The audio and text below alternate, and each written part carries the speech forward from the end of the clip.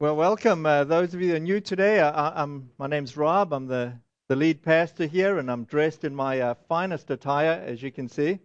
I think I ironed it this morning. No, I didn't. I just pressed it because it was humid. So it's probably neater than normally looks. But, it's kind of difficult to explain this. When you're coming from where I come from, it would be like this for you. It would be like you show up in your Boston Red Sox attire, and somebody says to you, "What is that? Is that football?" And you look at them like, "Really? I mean, I've got my Patriot stuff on," and you say, "Is that like soccer?"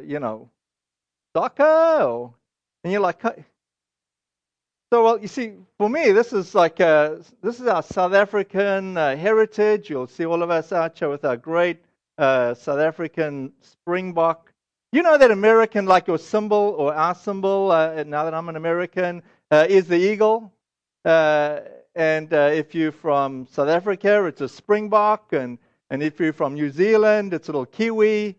And is anybody from France? Thankfully not, because there's the rooster. Oh, I'm sorry, you guys. Bless the French and the rooster. Yep. You guys shouldn't be laughing so much. I asked another person from Brazil what their symbol was, and they said, well, I don't know. I think it's a parrot or something. They weren't really sure. They had to consult with somebody. So, okay, so we know does Puerto Rico have a separate one, or you just like embrace the eagle? You don't know. You're not sure. No, okay, well, whatever. The frog. Puerto Rico's a frog? Oh, okay, go frogs. Woo! We used to say that about the French. I don't know what you guys have got going there, but there's something about it's like the hymns that we sung. Just as Brian said, you could say, "Man, I just like really connect with God through hymns," or you can just like totally tune out and say, "I just disconnect with God through hymns because that's just not my thing."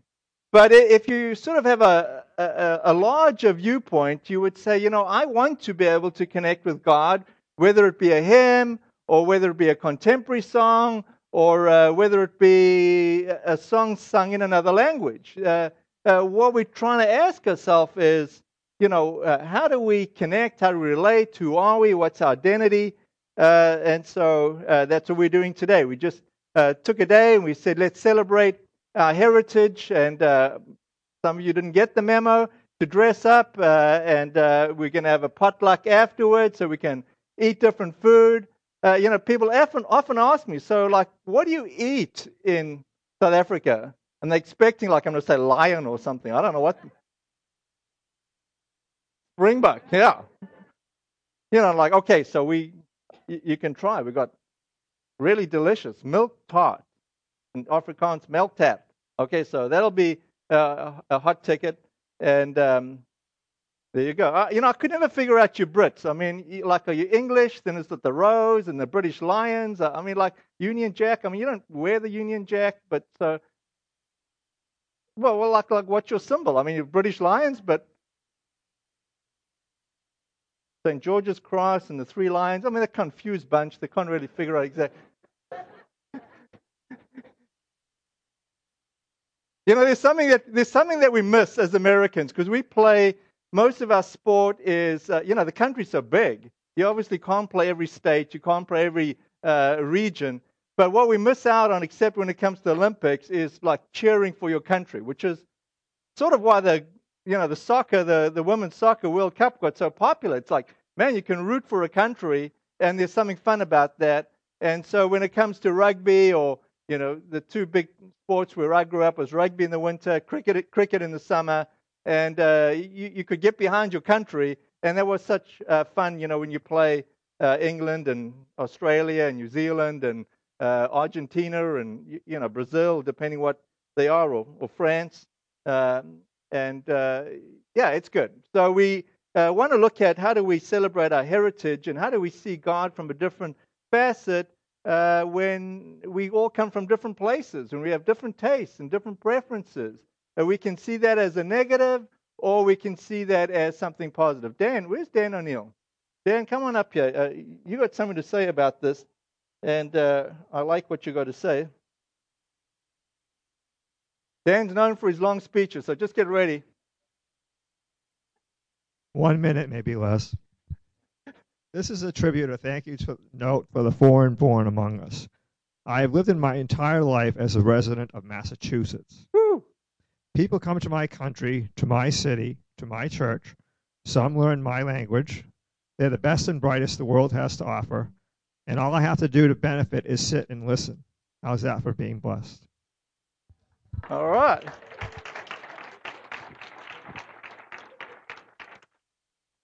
Okay, so two different attitudes, right? Dan has said, hey, I really like the fact that you guys speak weird and you come and you bring something rich. Just been here, Massachusetts, all my life. But you could easily have the opposite attitude, like, why are you different? Why aren't you like us? And, why can't you pronounce your R's like we do and all that sort of thing? But thanks, Dan. Several months ago, Dan just said, it's just like a real blessing. And it's like, yeah, he's getting it. He's getting the heart of what it means to see God's creation, the fullness of the universe, and try and get a little aspect to that. I've been away for a couple of weeks. We've been at the National Vineyard Conference. I was particularly looking forward to this conference and invited many of you to join us. Many of you did. And the idea of this conference was, could we look at and bring vineyards from all over the world? And could we hear from speakers in the vineyard from all over the world? And so just, to try and get up to speed, in America, there's about 550 vineyards. And in the rest of the world, there's like 2,500, 2,500. So for me, it was really exciting. I got to hear a guy preach from Zambia. And I noticed when he's preaching, most of my American audience were like falling asleep and really battling. And I thought, man, this guy's got something to say. And then we had a girl that grew up in the Amazon of Brazil, really poverty upbringing. And she had something really great to say. And catching up with a friend of mine, an acquaintance, I should say, more than a friend, Noel, who's from Nepal. And seeing him lead worship on the final night with David Roos. And, just asking, Noel, so how did the earthquake, the devastation affect your church? And he said, well, every single family in my church's house got flattened. So not the exception, every single family. Wow. So how did that work out? Well, the whole villages are wiped out. I had to get up. I had to get a helicopter to evacuate to get to the airport to fly to the conference. Just like major enlightening on like what's happening. And so, finding stories like, so where's God in that? And then Noel started telling, wow, there's nobody on the ground that can be trusted as a base. So they've entrusted us as the church, and all the foreign aid for a whole village is being given to us as a church to distribute because they found us trustworthy. And, that's spreading the gospel as these guys are found trustworthy. So it's great seeing our heritage. And it was particularly enlightening to hear from the British couple, the Mumfords, and seeing how they really overseeing the rest of the world, the vineyard in the rest of the world. The vineyard is much bigger outside of America than what it is in. And what's happening in the rest of the world is pretty exciting, from Nepal down to Argentina and Chile and in South Africa. I met for the first time the guy that oversees the vineyards in South Africa, and that was just a huge blessing. So today, if you join us afterwards for lunch, for potluck, let's just celebrate that. There's something in 1 Corinthians 12. God talks about the church as being like a body with many parts. And the idea here is this. Each one of us is different, but each one of us is needed for the body. For the church to function as it should, every single one of you has a role to play, and God says has given you a gift to give. And so in some way, shape, or form, and it's different for all of us, you've got something to give. And similarly, if you don't, we as a church are suffering. We're impoverished if you don't step up and do what your gift and what your passion is all about. God has given you passions and giftings totally different to me. And similarly, in the world, God has revealed himself, who he is and how he operates differently in America or in the northeast of America to England to other parts of the world. And there's something that we can read, understand and learn about who God is and how we interact with him and how we hear his voice and how he speaks to us when we see how he does it in other cultures, and he does it differently, and yet it's the same God. And you recognize the love of God and the way God speaks to us, even though it's totally different. There's something enormously enriching about that. And as we embrace that, as we lean into that, as we go on missions trips and you experience the disconnect and the discomfort of, how does it work in that culture, there's something incredibly rich and rewarding in that experience. So I have had a few people preach, obviously, when I was away. Hopefully many of you really were surprised and enjoyed Robert Coutet. I mean, you only, yeah. You don't realize that somebody that's somewhat quiet, and there's Robert, he's hiding on the side, and then he gets up to preach, and he has a good word. There's something rich about that. And then hearing from Aurelia. All of you all of a sudden got into gardening and farming. I've never seen so much stuff here in our kitchen cafe. I'm eating basil or something this morning instead of cookies. It's incredible. One sermon and all of a sudden got leafy plants showing up. That's great. Don't stop. Thanks. It's a good thing. Anyway, but in all of this, all I'm saying is God is a God of hope. God doesn't choose favorites. He loves the whole world. And he wants to reveal himself to the whole world. And there's something rich and rewarding. It's something that gives us all hope. None of us on the outside, none of us are like excluded. It's different to the Old Testament where the Jews were the selected, folks. Now God is saying, hey, everybody, I want to extend my love to everybody. And no one's left out. There's hope in that. So what I want you to get out of this message today is this. God has hope for all of us that we can experience a better future. Whatever situation you find yourself in now, there's always something that we can look forward to in Christ. God gives us hope because he is the author of meaningful change. God can do what we can't do. And there's hope that it doesn't have to be the way it is, that with God, things can change. There's also a sense of hope that God can love each one of us personally, as different as we are, as much as we've messed up or as much as we've lived righteously. God's love can reach each one of us again and again and again, and we can experience that. So let me just pray. Jesus, I just pray that you'll empower me as I preach today. Lord, I just pray that no matter what past mistakes we've committing or have committed, Lord, that you'd forgive us. Lord, I just pray for those that are struggling, that you would come alongside them and impart hope and a sense of confidence. Lord, I just pray that for those that have messed up and want to start again, that you'd show them how and give them the right friends and empower them from in with your Holy Spirit. So, Lord, we just lift up this message today and we just ask you, Lord, to just breathe on it, relate it to us in your name, Jesus. Amen. If you've got a Bible, why don't you open it to Luke, the Gospel of Luke, chapter 7, verse 36. If you've got an iPhone or a cell phone, you want to follow along, do that too. And if you're sending out text messages, tell your friends and family you're having an awesome time in church, and they should be here, and then we'll get going. Luke chapter 7. This story, let me tell you, I'm going to tell you the story, and then I'll read it. This is an interesting story because it's a tension-filled story. There's tension between Jesus and the Pharisee. The Pharisee being the religious establishment, being the folks that see themselves as living righteously, the folks that see themselves as the good guys.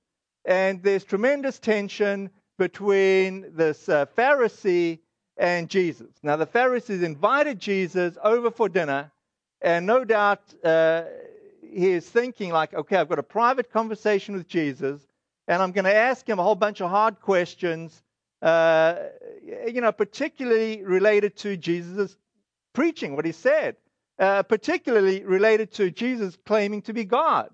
And this is very offensive to the Pharisees, and they, here he's got a private meeting, and he's going to sort of catch Jesus or set him straight or dialogue with Jesus, and yet Jesus is able to, in the one sense, be fully human, but in another sense, fully divine, and he's sensing what's going on here. Not only is Jesus sensing what's going on, here's the scary part.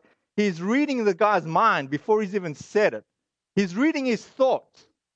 Okay, how's that for a scary idea? You're in the room with Jesus, the Pharisee, and he's thinking these things, and Jesus is like tracking with his thinking. And he's going to answer his thoughts before he even says them. That's how the dialogue gets going. And then into this sort of tension-filled situation shows up a lady who's had a immoral lifestyle. Now, again, just to kind of picture how this could happen, in our setting, that's not going to happen. If I'm having a private meeting with somebody, it's in a house, guests aren't really invited. But in Israel, hot climate, a lot of the porticos didn't have doors on and things were open, and it was kind of okay to sort of follow at a distance and just go into somebody's personal space. And so that's what this woman does. And she's had an immoral lifestyle, and she shows up. And the Pharisee knows only too well who this woman is and what kind of a lifestyle she's been living. And he's totally indignant. He's totally upset. She shouldn't be there. And he's mortified, mostly that Jesus isn't kicking her out. And so that's the setting for the story. So let me just read it to you. And so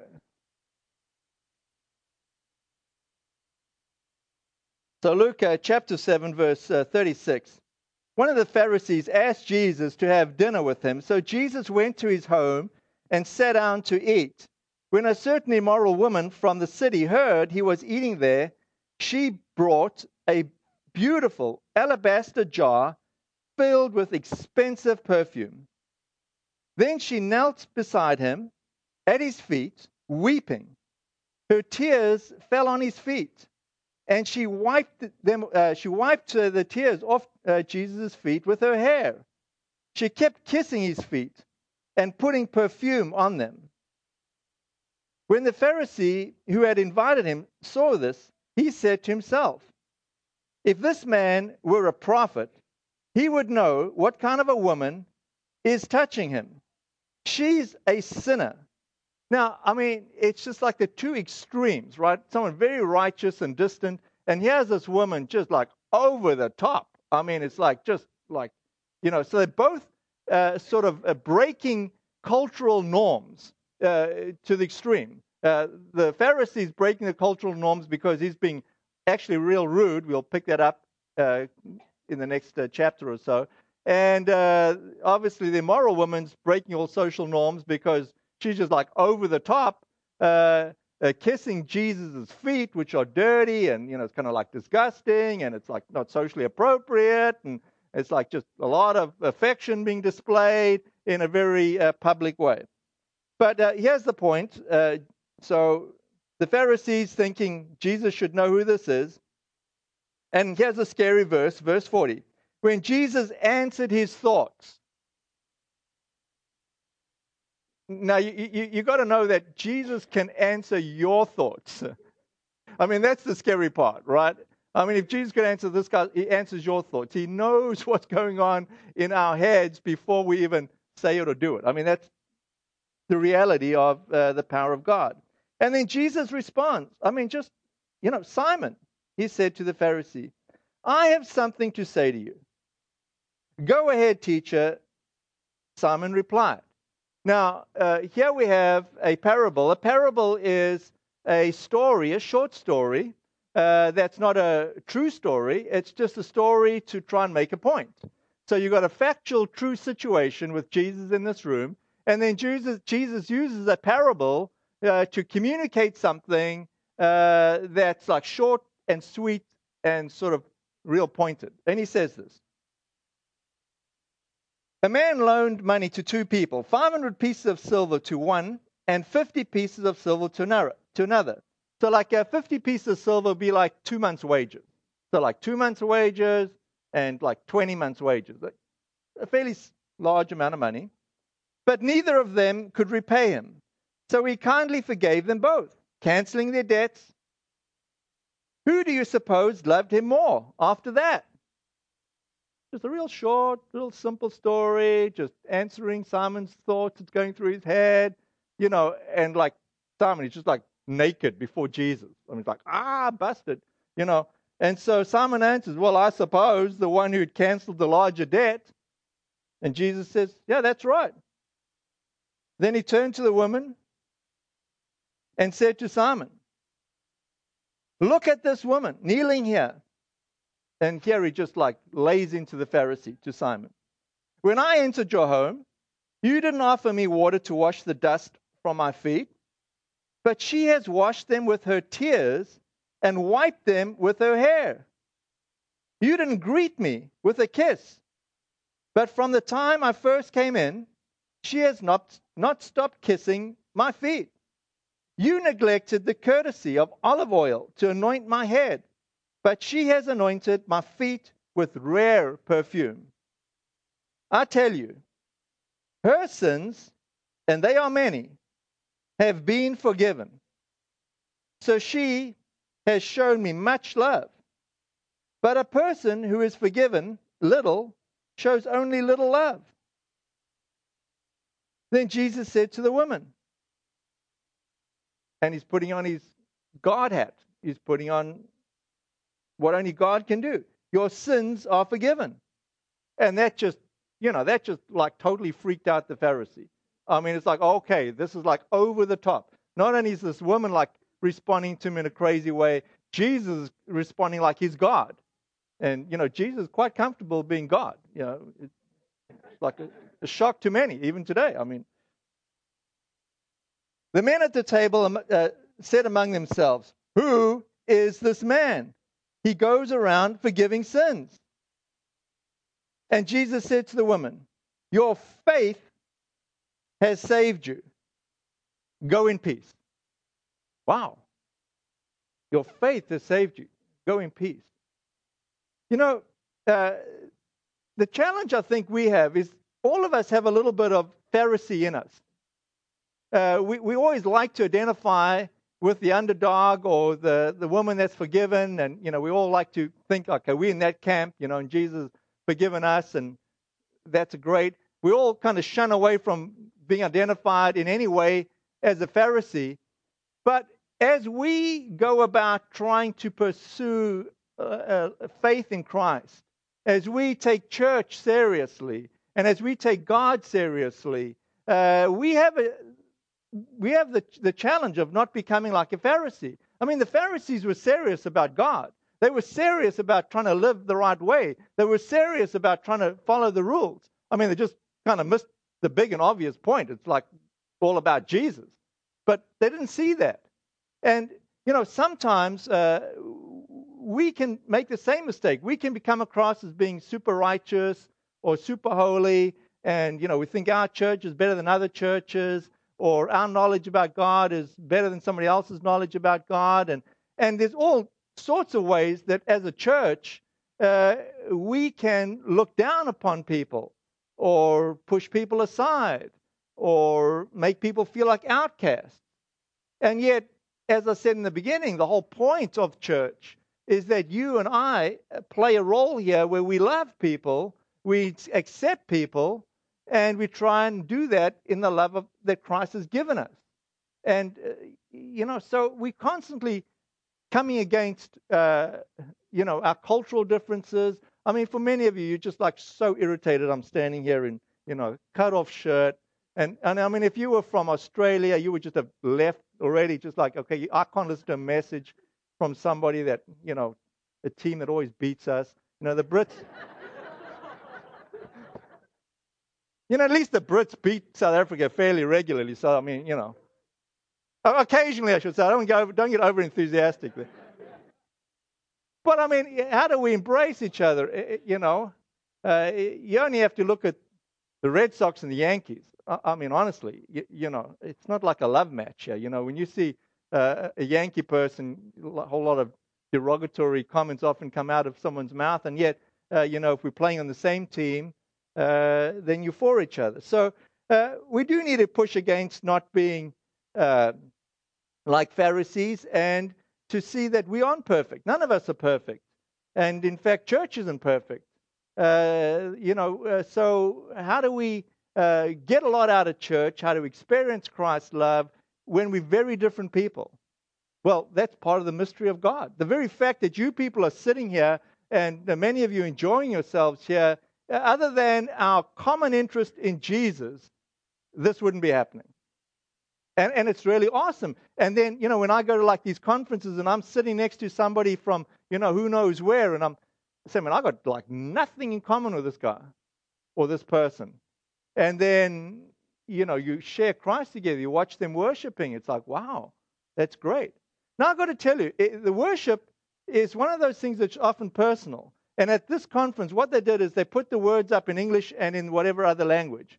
And the first night it was Japanese. I got to tell you, it's really hard. I'm like leaning on just like all symbols. Like, you can't even make it up, right? And to try and worship when you know the song, but all you're seeing is symbols, it's like hard. And like everything in me is saying, just put up English. I mean, I just like get rid of those Japanese symbols. I can't make head or tail of them. And then English comes out and you go, oh, I can worship now. So I understand that there are times where it's really difficult. You have to push in, you have to lean in. And church is like that. Not everything when you come here is just the way you like it. It's like, okay, I've got to deal with a little bit of discomfort to get to the heart, to get what's really great. But, the other person in the story, the Pharisee being the one, the other person being the immoral woman, there's something which is wonderful about her response, and that's this. She's responding to something that she experienced. I mean, somehow or other, we're not told how, but somehow or other she must have heard Jesus preaching, but she embraced who Jesus is. And in faith, she just like wanted to be by him. She wanted to hear from him. She wasn't asking Jesus for anything. She was like responding in love. But she was so overwhelmed and overcome by what Jesus had somehow done to her or for her. Which we're not told. We're just told, okay, she's immoral lifestyle in the past, and now all of a sudden she's like going over the top with her appreciation, her love, and affection for Jesus. But what's so heartening about that is it's an expression because obviously something has changed in her life. Something that she couldn't change, Christ has changed. In some sense, she had no hope. And not because of her own smarts or her own ability to climb the ladder or her own ability to clean up or act, but somehow or other, from the inside, connecting with Christ, she's like a new person. And, the way the story ends is kind of interesting too. It's not like Jesus says, hey, you've done great. Why don't you become one of my disciples or disciplesses? I don't know. He just says, hey, see you later. Go in peace. I mean, it's not like he says, okay, now don't do this and don't do that and change those friends and move to another neighborhood and gives her 20 pieces of advice. He essentially just says, see you later. The Holy Spirit's going to be with you. Between you and the Holy Spirit, you'll work it out. You'll understand which friends to hang out with. You'll understand what you should be doing and what you shouldn't be doing. And it's going to be a little rough, but you're going to be A-okay. I mean, that's the promise of God with each of us, that we don't have to have it all figured out. God's Spirit or presence will be with us. Now, for most of us, we wouldn't totally identify with the Pharisee, and we wouldn't totally identify with being totally immoral and coming to Jesus and just wanting to spend all your money and all your effort kissing his feet. We're sort of somewhere in the middle where, okay, we've got a little bit of this, and a little bit of that, and we're not really terrible people, and we really do like God, and, we're trying to figure out church and life, and I tell you, the glue that binds us together, the part that brings out the best in us, is not us. It's not our goodness. It's Jesus radiating through us. It's some way where you speak to somebody and you make a conversation and say, man, there's something winsome about that person. You realize it's Christ in them. And that's the glue that holds us together. And we want more of it. And that's what's so hopeful about hanging out at church and hanging out with Jesus, is that God is giving us doses of hope. No matter what situation you find yourself in today, God is saying you're not stuck. This is not terminal. Things can change. I can change you, and I can change your circumstances. For us, we just get overwhelmed real quick. I mean, that's human nature. God is always a God of hope. There's always a God of, okay, we can do this again. We can try it differently. And you're welcome. Your friends are welcome. Bring them to church. They're always welcome. You don't know what they're going to like or dislike about church. I just say, you welcome. Your friends are welcome. Christ is a welcoming God. He takes you just as you are. You don't have to clean up your act first. If you've got a bulletin insert, let me just summarize what I'm saying here quickly. There's hope. Jesus is perfect. The church isn't. I mean, I know you guys realize I'm not perfect, thankfully. But thankfully, you realize that it's not about me, it's about Jesus. And many of you have came to the conclusion, some very rapidly, some it took a long time, that this church is not perfect. I mean, I don't know how you figured that out, but you did. But the hope is that Jesus is perfect. And even as imperfect people, we can still experience the love of God and the blessings of God. There's a sense that hope for all of us, that our past does not need to define our future. The mistakes we've made in the past, the mistakes you made today, the mistakes you made yesterday doesn't have to define your future. We can say to God, I've messed up, or I have hope for a preferred, better future in you. Lead the way. Help me to be humble enough to follow you and to do what it is that you're leading. But we don't have to be stuck. We don't have to be trapped in our past. We don't even have to invent our future or through our own strength make out our future. There's also hope because Jesus forgives us. And he gives us peace. No one else can give us this sort of peace that Jesus gives us. Nobody else can say you're forgiven. I mean, it's wonderful when you have a disagreement with somebody and there's a sense of reconciliation and there's a sense of peace. But it may or may not happen in the natural. But with Jesus, at least we can have peace and that strength from him. And at least he gives us the empowerment to try and have peace and harmony between each other. You know, when we were at the conference, one of the speakers that I particularly enjoyed was an African-American preacher who had come on staff at the Vineyard Church in Columbus. And this guy preaches in the classic black preaching style. Now, that would be like, well, I don't know. I don't know how many of you listen to a whole bunch of different preachers, but it's like listening to a whole bunch of white preachers, and then you hear T.D. Jakes. And you say, wow, this guy's kind of expressive, you know. Now, that's how it was for me. It was like, okay, I'm awake. I'm listening to him. But the point that was so powerful to me was this. He said, you know, I also had to pay a price for signing on here at the church. He said, because my black church brethren friends pulled me aside And they said, listen, why would you ever sign up to go and work at a white man's church? We need you. You are highly educated. You're a great preacher. You know the gospel. And you need to get us, the black community and the black church, out of poverty and out of this how we're stuck. And the guy's name is Charles Montgomery. And Dr. Charles Montgomery, he realized, he said, I've got to put Jesus ahead of culture. And so for many of us, we need to make that same decision and say, I've got to put Jesus ahead of like the culture that I prefer. And for many of you, you come to church like this, it's a compromise. It's like, it's not exactly perfect. And you say, I'm willing to compromise a little bit because I want to put Jesus first.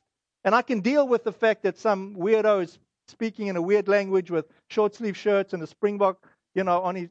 Next week I'll dress up and you'll all be happy. But, today, go Jesus. The next thing that happened was we had it's like the Spirit of God fell on us. And there was a sense of, we need to repent. We need to repent as a church and blah, blah, blah. And I was standing at the side of the auditorium, and Morena, our vineyard pastor down from the Dominican Republic, came and sought me out. And she said, Rob, I just want to repent. I want to talk to you. And I thought, well, this is really interesting. Let me tell you something. In 5 minutes of discussion with Morena, we achieved more than we've achieved as two churches in 5 years. Honestly. And what was so exciting for me, now you're going to have to really listen carefully to what I'm saying, because it's going to be very easy to be misunderstood. Don't get mad at me now. Listen carefully. Morena said this to me. She said, Rob, you guys come down on missions trips on a regular basis. I said, yes, we do. I think we do like 3 missions trips a year down there. She says, I just want to be polite. She says, you guys are really worried about the feeding program and feeding us. And this is her words.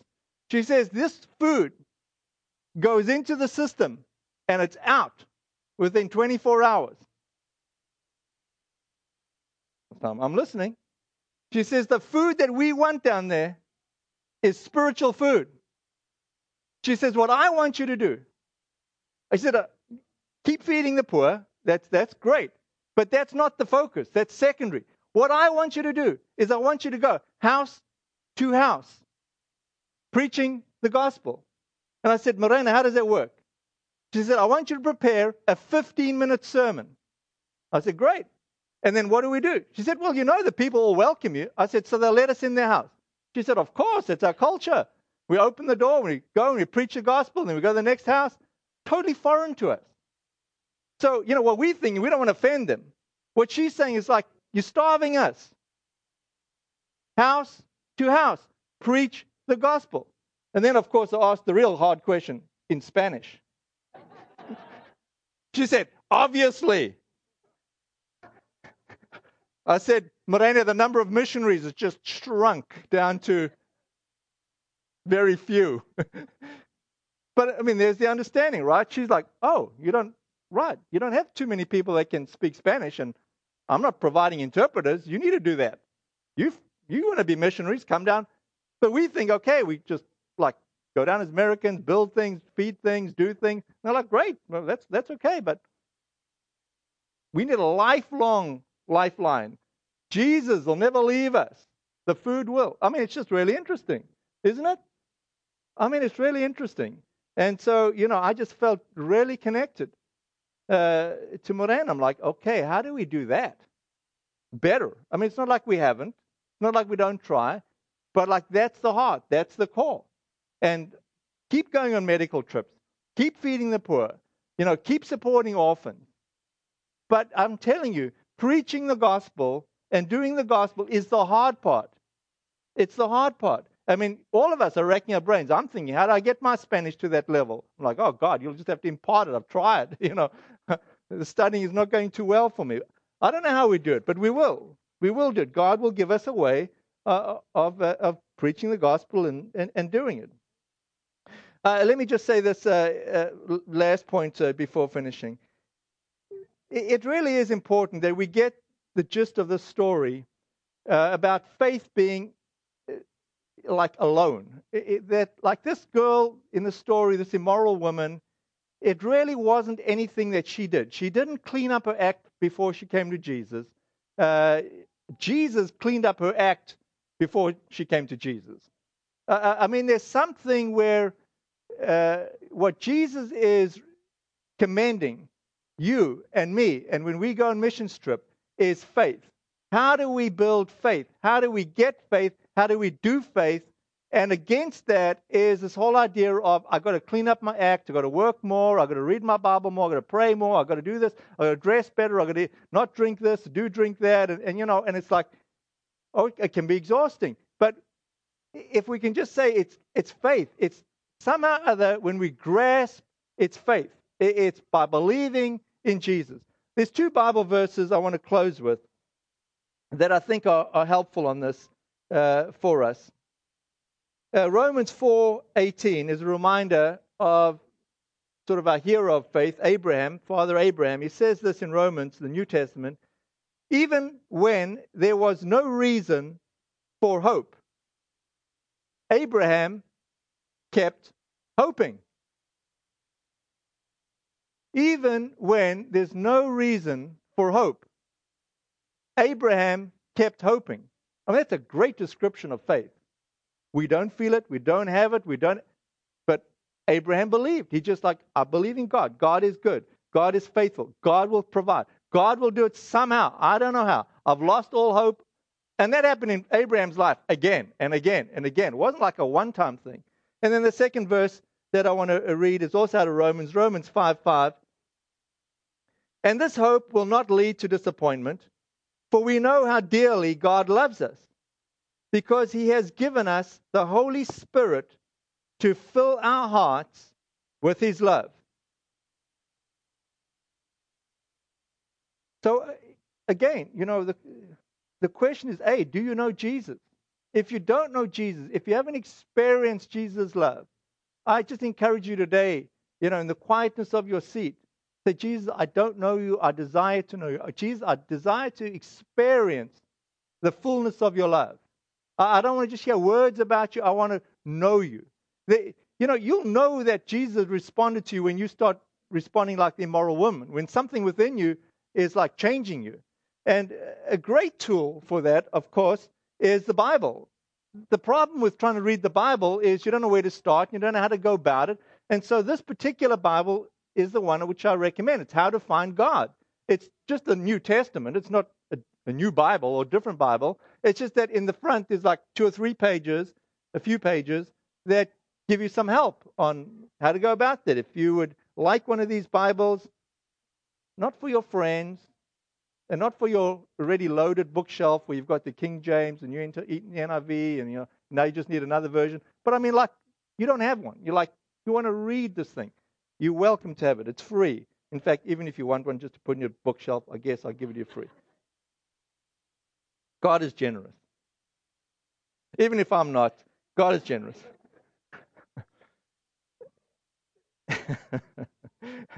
But the other thing that, like the Pharisee, we all need to work against is that we don't have a works mindset. We don't want to be exhausted trying to please me or trying to please the staff or trying to please Jesus and, never-ending to-do lists.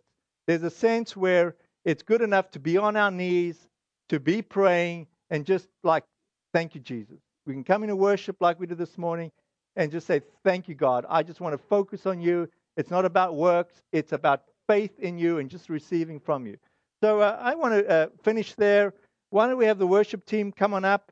And Kevin, why don't you come up and share a closing thought for ministry?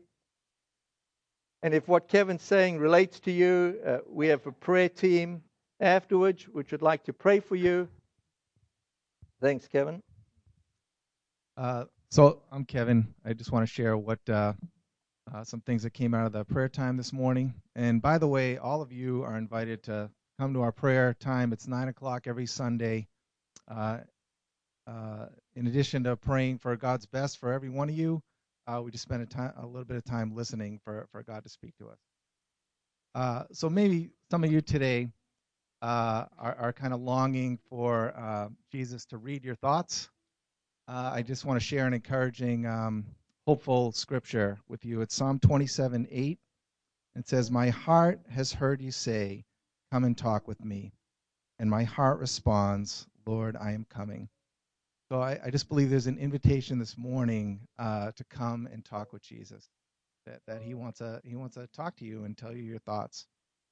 And then secondly, maybe some of you, there was a sense that you might need rest and to be nourished in God's love.